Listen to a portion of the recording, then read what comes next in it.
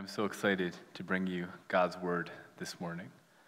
Because today we're going to look at something, a passage of Scripture that I'm convinced will change your life for better. Because this week's passage, and you just heard it read, we discover in it the kind of faith that is real.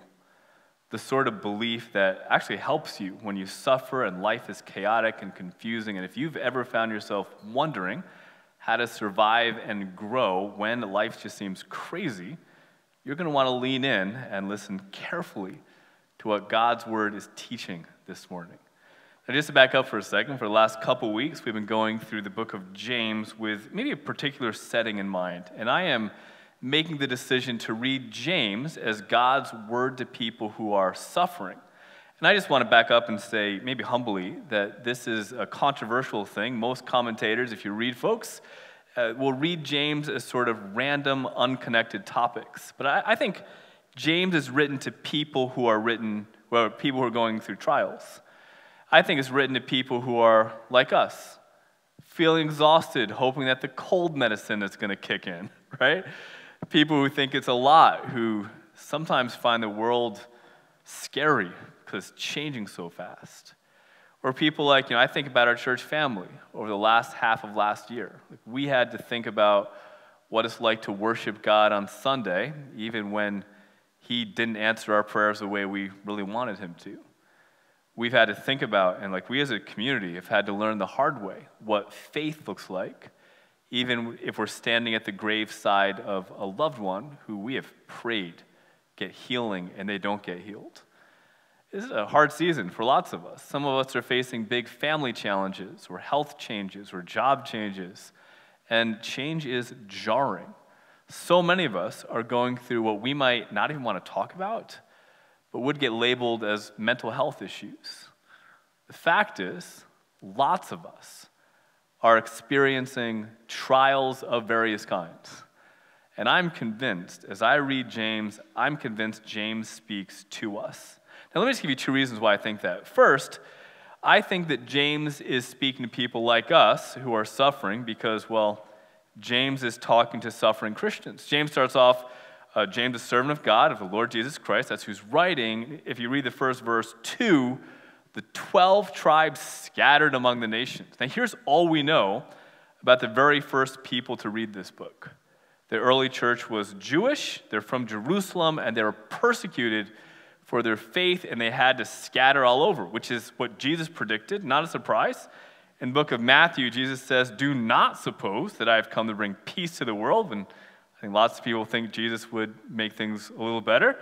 Jesus says, "I did not come to bring peace, but a sword. I've come to turn a man against his father, a daughter against her mother, a daughter-in-law against her mother-in-law. A man's enemies will be the members of his own household," which, by the way, sounds like trials of many kinds. James historically is writing to early Jewish Christians who were functionally religious refugees seeking asylum all over. So in other words, they were following Jesus and they got kicked out of town. They had to choose between comfort in Jesus, family in Jesus, safety in Jesus, jobs in Jesus. And what's amazing about these folks is they picked Jesus and they got scattered all over the world because they loved Jesus, they trusted Jesus more than the comfort of their lives. They, to paraphrase Jesus, they took up their crosses and followed Him. They lost their life and found it. James's first audience, instead of being at home, were scattered. I think James is about suffering people because it's written to suffering people, which, by the way, also explains why James doesn't talk a whole lot about normal salvation stuff. You don't find a whole lot about Jesus or saving faith or all the normal things you talk to people who need to find Jesus. And I think it's because James's audience is people who have already given up everything for Jesus. And if you're visiting with us, if you're watching online, you're like, I don't know about this Jesus, that's fine, I'm glad you're here. We'd love to talk to you about salvation and forgiveness and redemption, and I would go to lots of verses in the Bible on this, but I think James is not written to this audience. James is written to people who are sold out for their faith, people who believed in Jesus so much that they gave up everything. And their problem isn't normal problems. They weren't tempted by affluence or boredom. These folks are scarred by suffering. And James writes to them. That's the first reason why I think James is written to people who are suffering. Second reason why I think James is written to people who are suffering is because, well, James talks to people who are suffering. It's as simple as that. James starts off, consider it pure joy, my brothers and sisters, whenever you face trials of many kinds. That's how it starts. And then it ends, if you read the whole book, it ends with, by the way, if you're really sick, call the elders and see if God heals you. Like, this is a book about problems. And, I'm a little defensive about this. If you want to read each verse and take it separately, that's fine. But I am reading James with this idea in the backdrop, that James is talking about how to deal with suffering. And if you've been here to review, we've mentioned that James talks about how to think in suffering. Count it all joy. That you can think about suffering with contentment and gratitude. Then we talked about what to do. And James says everyone should be quick to listen, slow to speak, slow to become angry. So even if you're going through a crisis, don't be that hurt person that hurts people. And then James, to keep going, he says, just because you're suffering, don't forget what it means to follow Jesus. Just because you're in a bad spot, don't forget to help people who are suffering. Orphans, widows, poor, rich. The royal law of Scripture James talks about, to love your neighbors. I want to give all of that to you as introduction because I think that having that in the background helps you.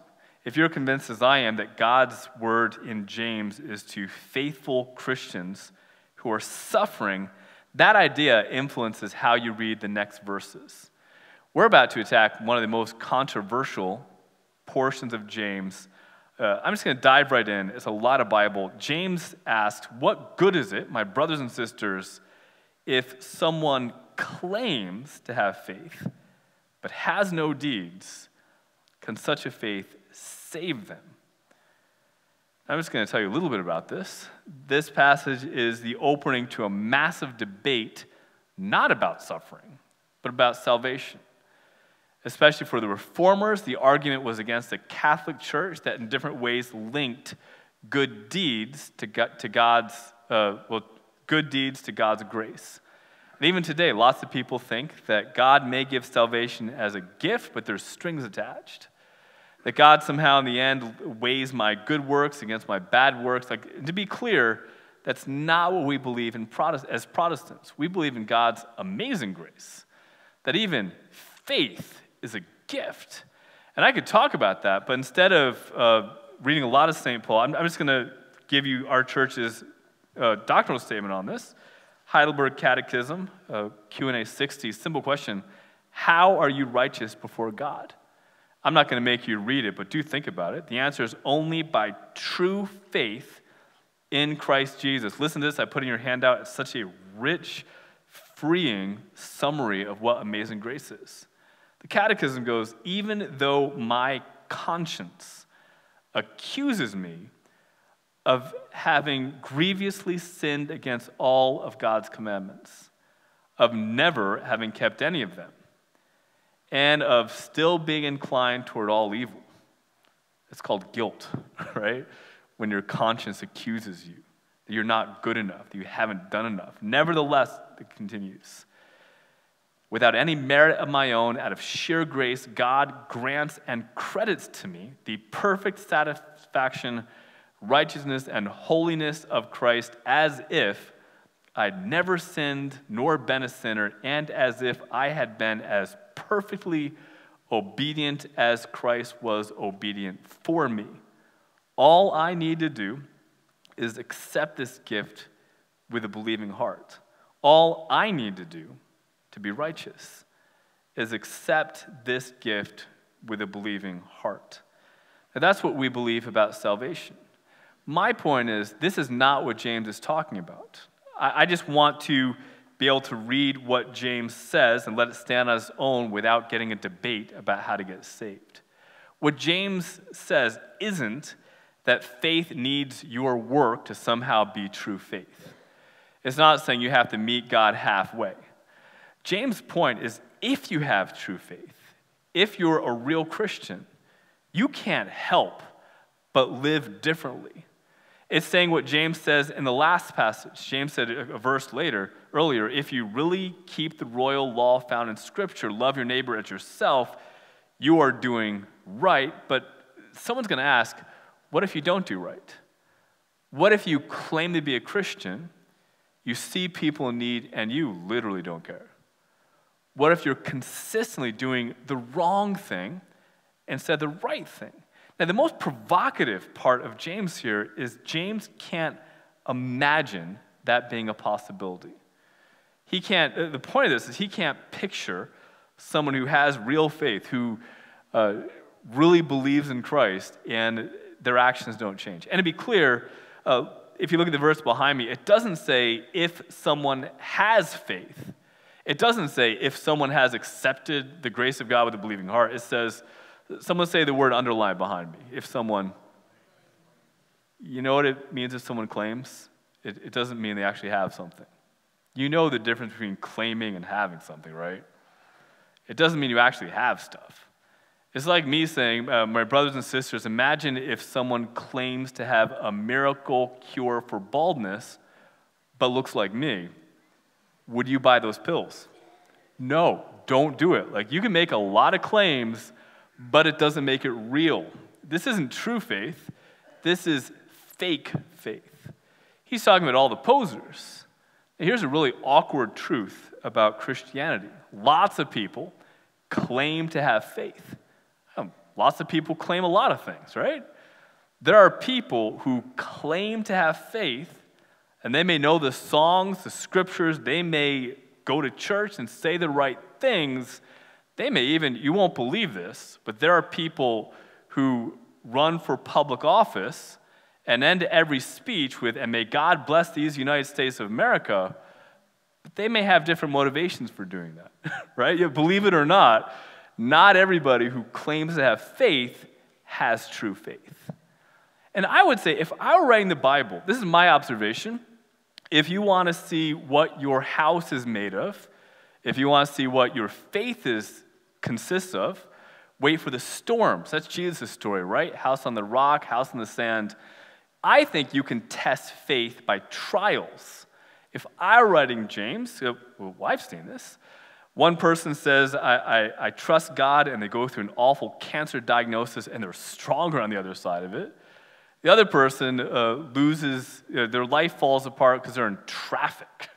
I think storms are how you tell what your faith is built out of. And that's what this early church saw. There were lots of people who said, Jesus, I'm happy to follow you as long as following you consists of water turning into wine and fish dinners. That's great. But as soon as persecution hits, if I have to move, if I have to be scattered, the people who scatter because of their faith, they understand the sort of faith that's real. That's not what James says at all. James says that if you want to test faith, here's a diagnostic question. How are you loving your neighbors? This is what James says. We'll see, just watch. Are people who claim to have faith doing good things in their community? That's the kind of faith that will help you in the storms under stress. And then he gives some examples, and I'll flesh this out. Imagine, hypothetical here, a brother and sister, so a Christian in the community. Imagine someone at your church is without clothing and daily food. Imagine someone says to them, so go in peace, keep warm, be well-fed, but does nothing about their physical needs. What good is that, James asks? In the same way, faith by itself, if not accompanied by action, it's dead. It's not real. James says, show me someone who has the opportunity to help somebody, but instead says, hey, good luck with that. You're on your own. I hope things work out. James says, show me someone like that, and I'll show you someone who doesn't have real faith. James says, it's not me. This seems rude, but James says, show me someone who claims to be a Christian but doesn't care about people, and I'll show you someone who really doesn't understand what God's done for them. That's James. You can't separate claiming to have faith from loving your neighbors, which is provocative, right? Because lots of people try and separate those two. And James acknowledges this. Next verse, Someone may say, you have faith, I have deeds. Show me your faith without deeds. I will show you my faith by my deeds. So you believe there's one God. Good. Even the demons believe that and shudder.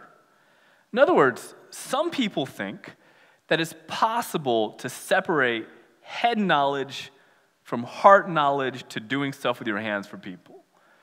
And there's some truth in this. There's some people who love Bible studies and theology. Some people just want to do service projects, and that's okay. But James says what you can't do is separate belief from actions. For example, demons have really good theology. Demons have emotional experiences. Demons may know the catechism better than I do, but that doesn't count. What counts is trusting and loving God who asks you to love your neighbors. And if you aren't loving your neighbors, if faith in your head hasn't impacted your heart to impact your hands, maybe there's something wrong. If there's a compartmentalization going on, James would suggest you can claim what you want, but maybe it's not real. And James, again, not my soapbox, not my thing. James just fleshes it out. You foolish person. You want some evidence that faith without deeds is useless. Okay, here's one. I'm just going to read it. Was not our father Abraham considered righteous for what he did when he offered his son Isaac on the altar? And of course he was. Abraham is the example of faith. He's a friend of God. God calls him righteous. If you want to see what faith looks like, look at Abraham. And in the life of Abraham, I'll keep reading, faith was made complete by what he did. And scripture was fulfilled that says Abraham believed God, so that's belief, and it was credited to him as righteousness by what he did. You see, a person is considered righteous by what they do and not by faith alone. So James unpacks a famous Bible story. It's in Genesis. You could look it up if you want. The story goes like this. God introduces Abraham to a circumstance he can't understand. It's a trial. The story goes, Abraham has one prized possession, his son Isaac, and God doesn't always make sense. Here's an example. God tells Abraham, Abraham, you're saying the right stuff, you're singing the right songs, but let's see if you really believe it. So God tells Abraham, take your one son, the one that you love, and here's what I want you to do. Kill him as an offering, which doesn't make any sense. Sometimes God says stuff that doesn't make sense. And the story, the question Abraham has to answer is, do you really trust me? Do you have enough faith to do something that makes no sense? That's a big risk. That is a threat to your comfort, security, and everything that you love. Abraham, do you trust me enough to take the next step in faith? And Abraham could have done what everyone does. God, you know that I believe in you. I have faith. And you know that because I sing the right songs, I say the right stuff, I have the right bumper stickers on my car, I listen to the right music, but I am no way going to take that next step here. That's crazy, God. God, I will take the next step if you explain to me how this makes sense. That's what most people do, right? God, give me the big picture, and then I'll fill in the pieces if it makes sense. If I can see how this circumstance makes sense, then I'll do it.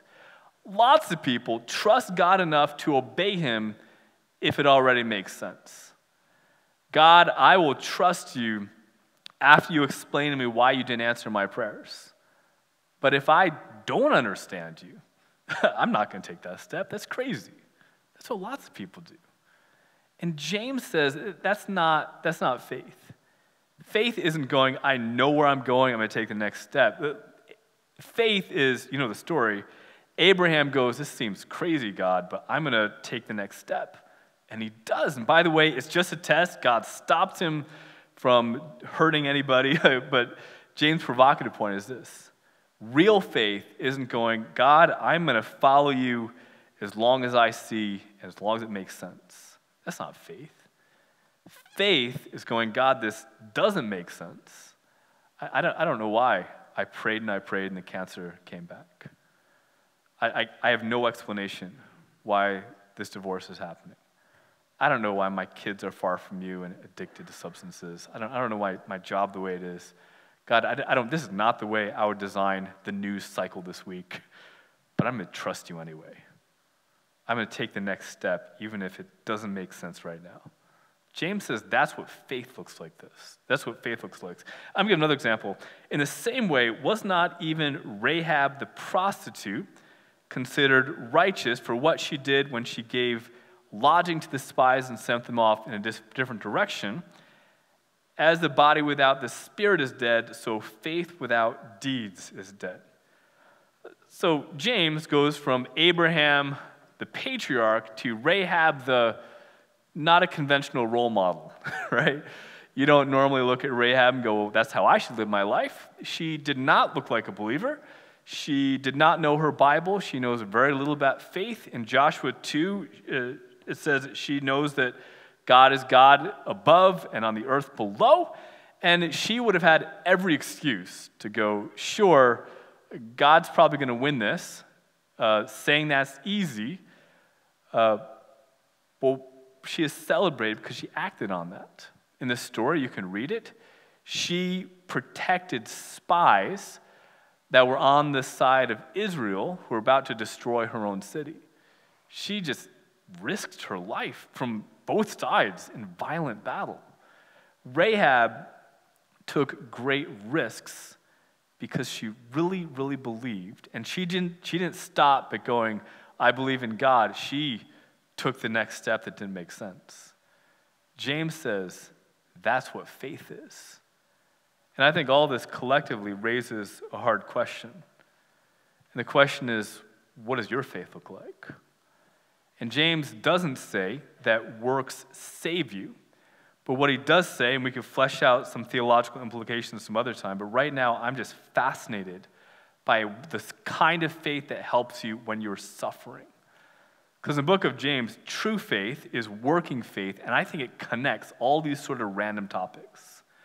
That having a true, strong faith, when you're in a place where you're like, God, I don't know where I'm going next. This doesn't make sense, but I'm going to take the next step. I think that's not just the kind of faith that makes you work, but I think that's the kind of faith that gives you resilience, the ability to keep taking steps instead of having a sort of rational despair when being sad would make sense. I mean, Abraham had the kind of faith that let him keep going even when nothing made sense. That's the kind of faith that empowered Rahab to make a difference when she could have been just captive by despair. I think true faith is what explains why some people have a kind of foundation that doesn't crumble when they encounter disaster, that doesn't knock them down when they have incredible loss. You know people like this, right? You know people who have lost everything, and they keep their faith, and they thrive, and they grow, and they have joy in the middle of circumstances you almost can't understand because it's so bad. True faith doesn't just protect you from that. It changes what you do today. Think about what most people do when they're disappointed. I mean, think about how fragile people are, how we naturally go to fight or flight, how we hurt people, or we run to substances, or isolation, or despair, or we just give up. Do you know what makes a difference? James' key to consider trials joy is to have true, authentic faith. And do you know how you know if you have faith or not? Two tests. One, I think, is trials. I mean, you ever wonder why they call hard times trials? Well, it's a test. Do you have enough faith to keep going even if things fall apart? Like Abraham, is he really going to keep going when faced with potential tragedy? That's the first test. How do you withstand storms? The second test, I think, is service. Are you willing to protect the spies at a risk? Will you give water to thirsty people? Do you love your neighbors? Do you give medical care to people overseas when it'd be easier to stay home and hang out over break because you're exhausted? The faith that passes those tests, A real foundation, of course, it's a gift from God. You're not earning it, but if that's you, and I know lots of you are like this, doing more than just doing good. Many of you are thriving in suffering. You are following Jesus when it's hard. Here's what I think God is calling us to do. First, put in the work to look at your own heart. Run those tests. Evaluate your faith. Look for, as Jesus would say, fruit in terms of good work, obedience to God's commands. Are you doing what God has asked you to do? And if you're not taking that step, why not? Just take time to ask yourself the question. And for a lot of us, and I know it's not going to look like a complete U-turn. It looks like a one step at a time. When you ask those questions, be willing to take the next step and lean more fully on Christ and do whatever God calls you to do, relying on the amazing grace of God for salvation. James brings up faith, true faith. And I think that for all the people that claim a belief in Jesus, I think that what James brings up is the missing ingredient in so many people who claim to be Christians in our culture. It's a faith grounded in a trust in Christ. It's a gift from God. And I think it comes down to this. Do you want to know how to have joy during trials, difficult times? That's what James asks. I think it starts as simple as this. Start taking steps in faith that both glorify God and blesses others. And I think that's what makes a difference for those of us who will inevitably experience suffering. So, Father, as we sang, would you give us faith? Would you help us to follow you? Can you help us to trust you even when it's difficult? Father, please protect us from the temptation to only take steps that make sense to us. Father, can you give us the faith to trust where you lead us? Can you give us a confidence in your mighty works that we meditate on? Can you give us confidence in who you are as the creator, the God in heaven, the God on earth? And can you lead us to love our neighbors as you would guide us to? Father, we cannot avoid the storms of this life. We cannot avoid various trials of many kinds, but we can learn how to grow in them. And can you help us not to just thrive, but help us to love our neighbors, even when things are hard.